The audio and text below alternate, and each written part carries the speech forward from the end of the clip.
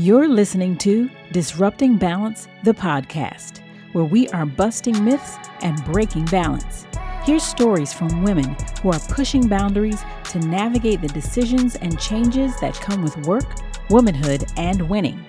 I'm your host, Hanifa Barnes, speaker, decision strategist, and master imbalancepreneur. Don't forget to subscribe, rate, and review. Hope you enjoy. Hello, everybody, and welcome back to the Disrupting Balance podcast. We're on YouTube and we're on the podcast platform. So I am glad you are joining us today, whether you're watching or listening. I greatly appreciate it. This is the end of year check-in. It's our season 4 special with guests from our top episodes. And today in our guest chair, we have none other than Aquila Farrell. Hey! Hello. Good to be here again, Hanifa. Like, I missed you. I know. Every week. I know. We had such a great connection. And if you're following Aquila, you can tell her whole energy comes through her posts. You should be following her if you're not, and her information will be in the notes. But anyway, back to the reason why we are here. What's been going on? I know the last time we talked, you were moving and shaking as always. Yeah. And I know you've been moving and shaking now. What's the latest update with the business? The business has just taken off. I mean, I sat down with my accountant and I saw my numbers for last month and I was like, I actually squinted and moved in. I could not believe my revenue. I remember I'm a biochemist turned blogger. Mm-hmm. I'm making more now than I was at the hospital. I'm just really grateful. And I'm doing it because I really want to help people. It's not even about me. I've realized that if I'm not helping people on my way to my goal, I'm not fulfilled. Mm-hmm. I feel very guilty and stressed out. So helping people is a major piece to my success, and my business is doing really well. This will be my best year in the midst of a pandemic. That's great. So let's talk about that business, because you were in episode 6, which was way back in June, believe it or not. Yeah. And at the time, we hadn't talked about Marvel Made. So yes. So I want to know about that. The truth is, Hanifa, Marvel Made happened on its own. I mean, Marvel Made, I've had that business for years, but when I pivoted to mask rather than my other product, it just picked up. You know, I was selling masks like every single day, like consistent orders. I had somebody order 50 masks from me at one time. And that was added as a new revenue stream, but also like a new level of work. And customer service. So definitely Marvel Made has done really well. We sell cloth face masks made here in Oakland, California. And they're all handmade by me. And it's really, to me, the demand. You know, I was looking online, I was reading about mask shortages, especially masks made in America. Because, you know, Americans are very patriotic and really wanted to support local business. So I was like, oh, I can make masks. And I spent one Saturday night doing a couple mock-ups, and the rest is history. So here I am, basically being a source for masks for the city of Oakland. I've been recognized. I've received so many grants to help me continue to build this business out. Because of COVID, I can't add someone else to my staff. Sewing is so intimate, and I'm working out of a very small space. So hopefully in the new year, as things clear up and we get the numbers go down, and, you know, I implement some strong public health policies, I'll bring somebody on. So making masks, for someone who unfortunately missed your first episode 6, you should go listen. They may be wondering, you're sewing, making a mask. So let's talk about that. How is it you know how to make a mask? And so where did that all come from? So I come from a family of makers. My father's a carpenter. My mom's a dressmaker. My aunt is a creative, as well as an RN. And I learned to sew as a child. I watched my mom basically have a dressmaking empire from our basement. She had an industrial machine. I actually shipped some of her machines here. You can see them right down here because she no longer sews, but I want to keep the legacy alive and I want to use them. And she taught me how to sew. So sewing has been something I've been using to create outfits and like looks for my personal brand. But then I was like, oh, I can actually just sew a mask. And I tried different patterns. I created a design And my husband's like, this is the one. And I've been using that same pattern to create a mask in different prints and different styles. So that is awesome. So I have so many things from the previous episode because you had so many gems. Okay. So one of them, and this is something I've used, it's up on my Trello vision board for inspiration, but you talked about the trampoline effect. Yeah. And you talked about how if you're on a trampoline, like the workout trampoline, you can just bounce at a steady pace, right? And you'll be at that same level. But you said if you want to reach higher levels, and I'm paraphrasing some of it, you have to actually go lower. You know, and low. It's interesting that you brought up that story because this year I had a really low dip. Like low, I'm thinking about it and I'm getting chills. A low dip. Yeah. But that height after that dip, I mean, that low was so low. I almost thought I was like going to go into like depression. It has nothing to do with COVID. It was all with business, more so business relationships. And I was like waking up at night with cold. So I was so upset about the situation. But you know what was the other side of that height? The next couple of weeks is when I got my Forbes feature. Wow. And I said, wow, I had to go through that dip, that low dip. Yes. That hit hard, that hurt. Yeah. For me to be able to like really experience this next height. Yeah. So that trampoline effect thing is very great. So when you're going through those lows, something really big is on its way. Yes, yes. And that's what helps me like endure the lows because the lows hurt sometimes. They do. So, but you also mentor other up and coming strategists and folks who do this. How do you advise on that? Because, you know, someone can hear it and say, okay, yeah, I get it. When things are bad, just know it's going to get better. But how do you really speak to them to help them understand the reality of going low? Yeah, I feel like you have to talk it out. You got to talk it through.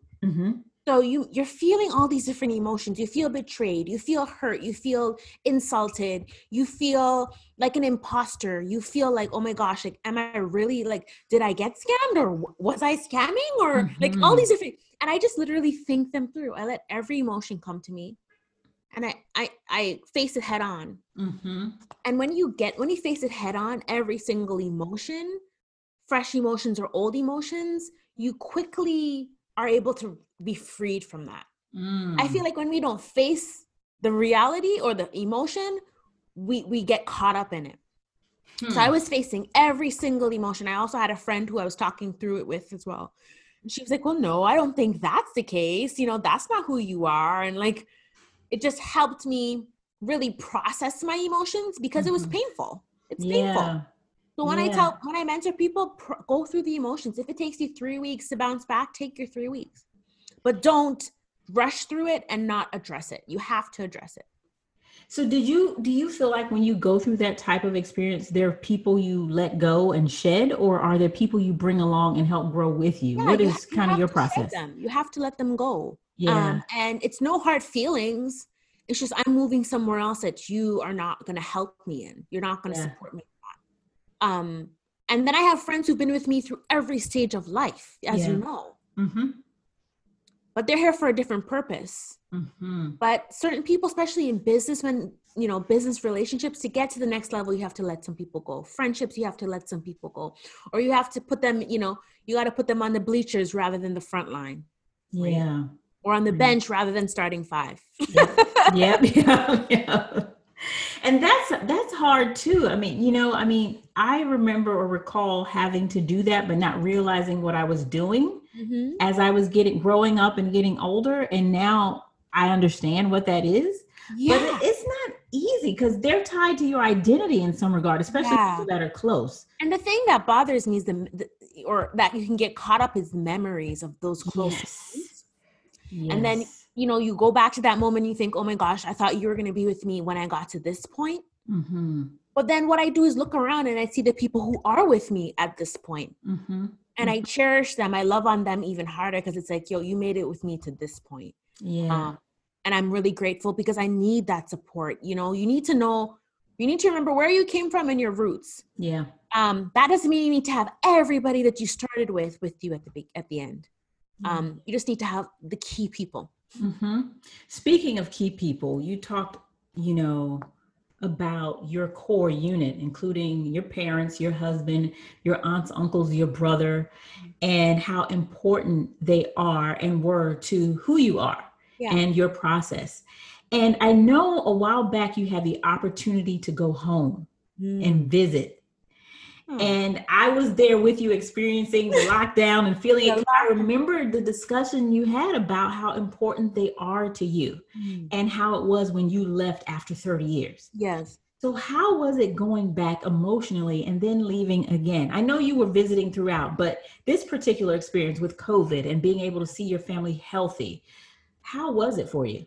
To go back to Toronto and have to spend 14 days in quarantine, it was an ordeal. It was challenging. It was heartbreaking.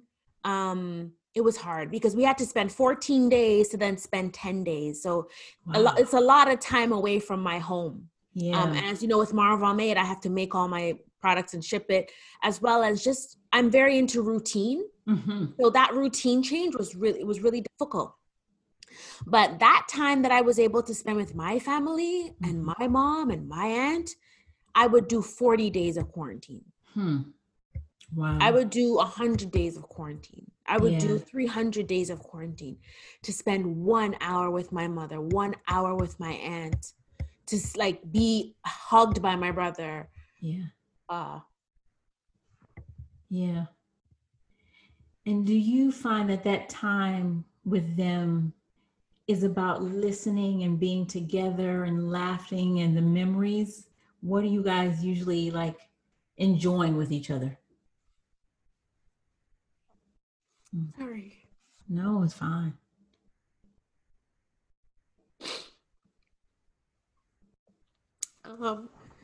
It's a lot about memories and spending time with each person individually. So we're spending a lot of time in a group, but I spend time with like my aunt, you know, asking questions, because as I become a woman and my mom having dementia, there's a lot of things I won't be able to know from her. So it was a lot of like talking to my aunt, asking like questions to see what's going to come up for me in the next couple of years. And spending time with my brother. You know, my brother is one of my closest people of my circle, like even closer than, you know, my parents. So it's just spending time with him, just being and tapping into him and his life. And my dad, it's like, you know, my dad is very into giving. He'll give me anything. So it's like, borrow my card. It's like, I don't need my card. Oh, like go to Costco, use my Costco card. It's like, Dad, I don't need your Costco card. But it's just those, me kind of showing up and reintegrating in their lives. So, you know, I'll go back to my parents' house and stay in my room and like wear my robe. Like I almost feel like I'm back in university. And my husband, he usually stays with his family just so that we can spend that time with them. We don't spend the time together. And that's just strategic, because if we're together, you know, we're taking care of each other. If we're separate, we can really take care and connect with the family. And spending the time with my mom was interesting. She has dementia. And as the days go on, you know, her dementia, you know, is accelerating and progressing. But she still knows me. It's like my daughter, my everything. My daughter is beautiful. Aww. Look at my daughter. My son-in-law, she's very in tune. And, you know, sometimes, you know, she doesn't remember. Like she might not 100% identify me. But I think one of the most beautiful things she says is like, that girl has my face. I've heard her say that so many times. And that always makes me happy, because she knows that we look exactly the same. Yes. You know, she has my face just like me, you know, and it's just, I know there'll be a day where she'll not recognize me, and those moments are what I cherish and take back to California with me. I mean, that's beautiful. I mean, you can tell like your parents put a lot of love into you, just how you even talk through that emotional experience. My parents, you know, they hold some type of master plan on how to raise children. And if I ever become a parent, I hope to be able to do the same. My brother and I have become, you know, amazing citizens of the world. Have accomplished great things and are just great people. And the two of us, when we talk to each other, which is like 6 times a day, we talk about what mom and dad did to make us who we are. So that's a blessing. A yeah. huge. Wow. Yeah. I mean, what is this? This is a setup. No, it's pure, raw, just organic energy. Wow. Yeah, it's organic. I didn't think that was going to hit, but no. And I tell you, there's a connection. When we first talked, there's just something. I feed off of energy, and I get that. And, I appreciate you feeling safe enough to share that in this space. I'm grateful for that. And so thank you. And in that vein, you talked a lot about your calling. And so when I hear you talk about your experiences and your family and the choices you've made, this is nothing short of a major calling on your life. Yeah. Where do you see yourself going in the next couple of years? Like your ideas around where you want to go. I know God has the ultimate plan, but what are your ideas for where you want to be in these next couple of years? I found, from our last conversation to now, I've done a lot of soul searching, a lot of career searching, looking at my skills and really pinpointing, what are you really good at? What do you thrive in? What could you talk about for 1 hour passionately? And how will that contribute to somebody else's life? And I've really identified that my passion or what my calling in terms of business and my contribution to the world is going to be through email marketing. I've really figured out how to do email marketing, and I see that there's so many businesses that are lacking in email marketing and they have no strategy. And based off of all of my experiences from the first day that I started blogging to now, have all been around using email marketing as a tool. And that's what I'm going to use to really impact the world and touch more people. The irony of that, of me pursuing email marketing, if your viewers are watching and they know me, my husband is also in the industry of email.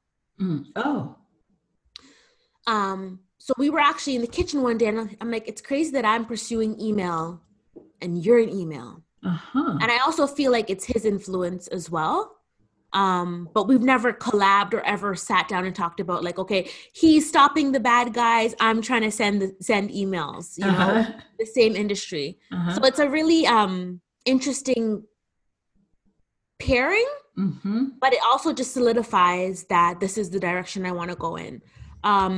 As you know, I've worked with amazing brands all over the world, Fortune 500 brands, but it wasn't as satisfying as what I'm doing right now.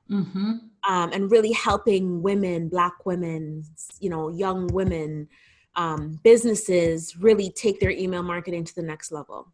Simply because I know a certain platform. I mean, it's powerful. So if you could put it in a nutshell for someone watching or listening, what is the gist of email marketing? Yeah. What's the point? Why? Great question. I think everyone hears about email marketing, right, but they don't really know, so what? Yeah. So email marketing is as personal as having someone's phone number. Whereas social media, somebody can look at your page and leave. If I send you an email, you're going to open it. And that's where the marketing piece comes to play. And that's why email marketing is so valuable. That's why Fashion Nova, Old Navy, and Gap continuously send you emails. That's why, Etsy, Amazon continue to send you emails. They know the power of driving sales. Yeah. And not only that, community through email. So for me, I think of social media as a great place to display your work. But if you're not capturing emails, there's no way to convert those followers to paid customers or to community or to, clients or leads. And that's where I've created an amazing strategy to how to convert them. We've heard the stories of people have 39 million followers on Instagram, but can't even sell one sweater. Yes. And that's because they needed an email marketing strategy to be able to turn these followers into potential paid customers. So, and a lot of bloggers are not doing email marketing. A lot of entrepreneurs are afraid of email marketing. A lot of people just don't know where to begin. Yep. And I've used so many different platforms. I'm really passionate about one, which is ConvertKit. And I've just seen it make thousands, hundreds of thousands of dollars for clients. So why not? Yeah. Why not teach it and let people get more access to it? Yeah. Wow. So on that note, let's jump into our rapid fire. I guess I just call it that. It's not really rapid. I just thought it sounded catchy. Okay. But no. So on that note, then my question is, what has been your greatest pivot? Pivoting to email marketing.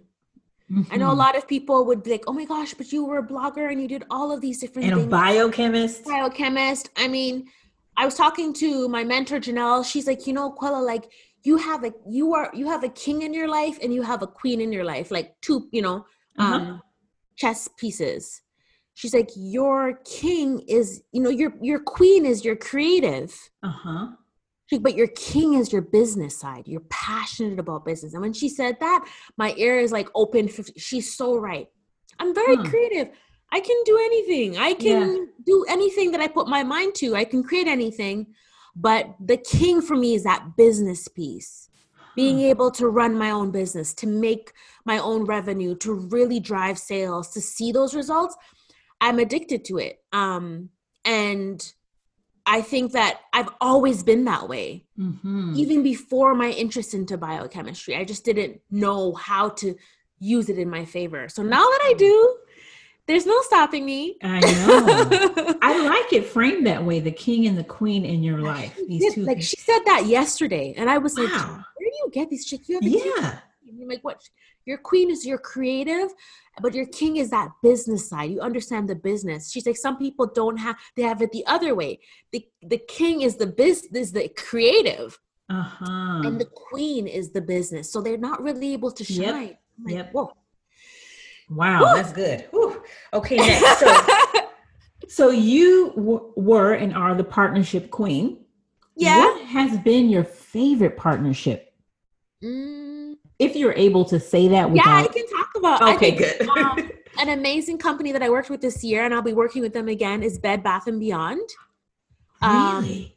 Bed Bath & Beyond is an amazing, their influencer team just gets it. Yeah. They're not pushing you. They're not harassing you. They're letting you be creative. And with my new house in Oakland, there's so much I can do with it. And I did a partnership with them earlier this year for National Watermelon Day, and it went so well. So I'll be working with them again for Cozy Holidays. So look out for that.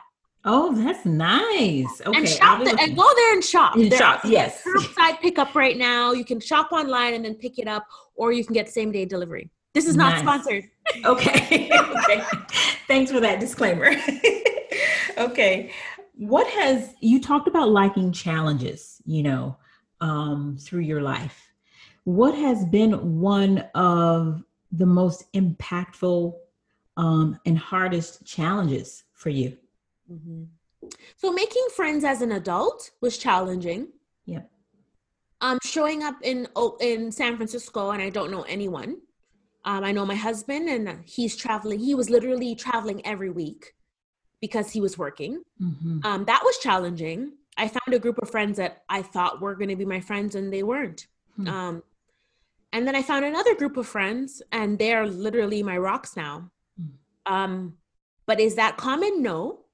Did that require a lot of prayer? Yes. Because I realized, like, Aquila, you really can't just rely on your friends in Toronto. You need friends here. You need to go for coffee. This is pre-COVID. You need to be able to have a little buddy to go to the mall and do those things. So when I found that group, it elevated me to the next level. I was doing well with business, but to have that friendship group and not even friends, people another successful blogger that I've worked with and who's been a mentor to me, he told me, he's like, I know you want to chill with people your age, but try to connect with people who are older. And I was like, what? He's like, because when they're older, they're more likely to want to really nurture you.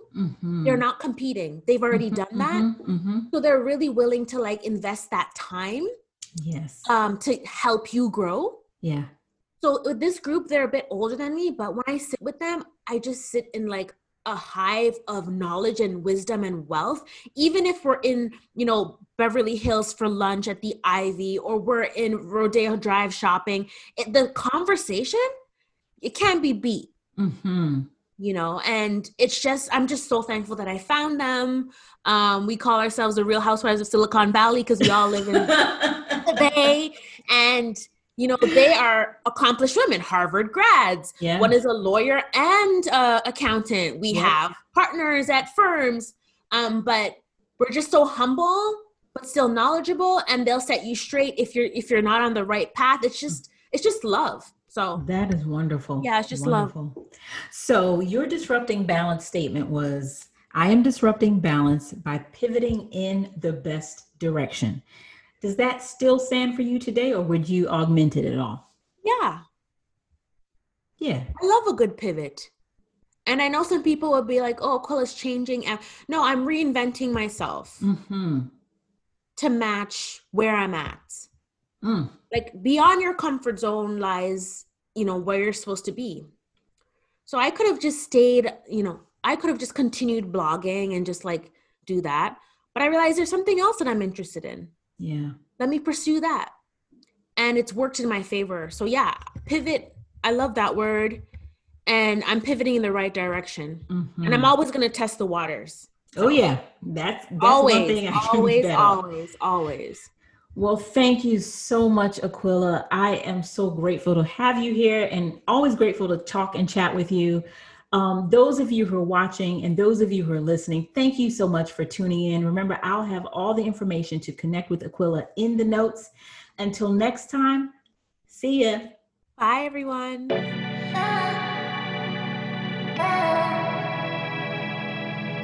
Thank you for listening to Disrupting Balance. To learn more about how I'm disrupting balance, follow me on Twitter, Instagram, Facebook, and Pinterest at Disrupting Balance.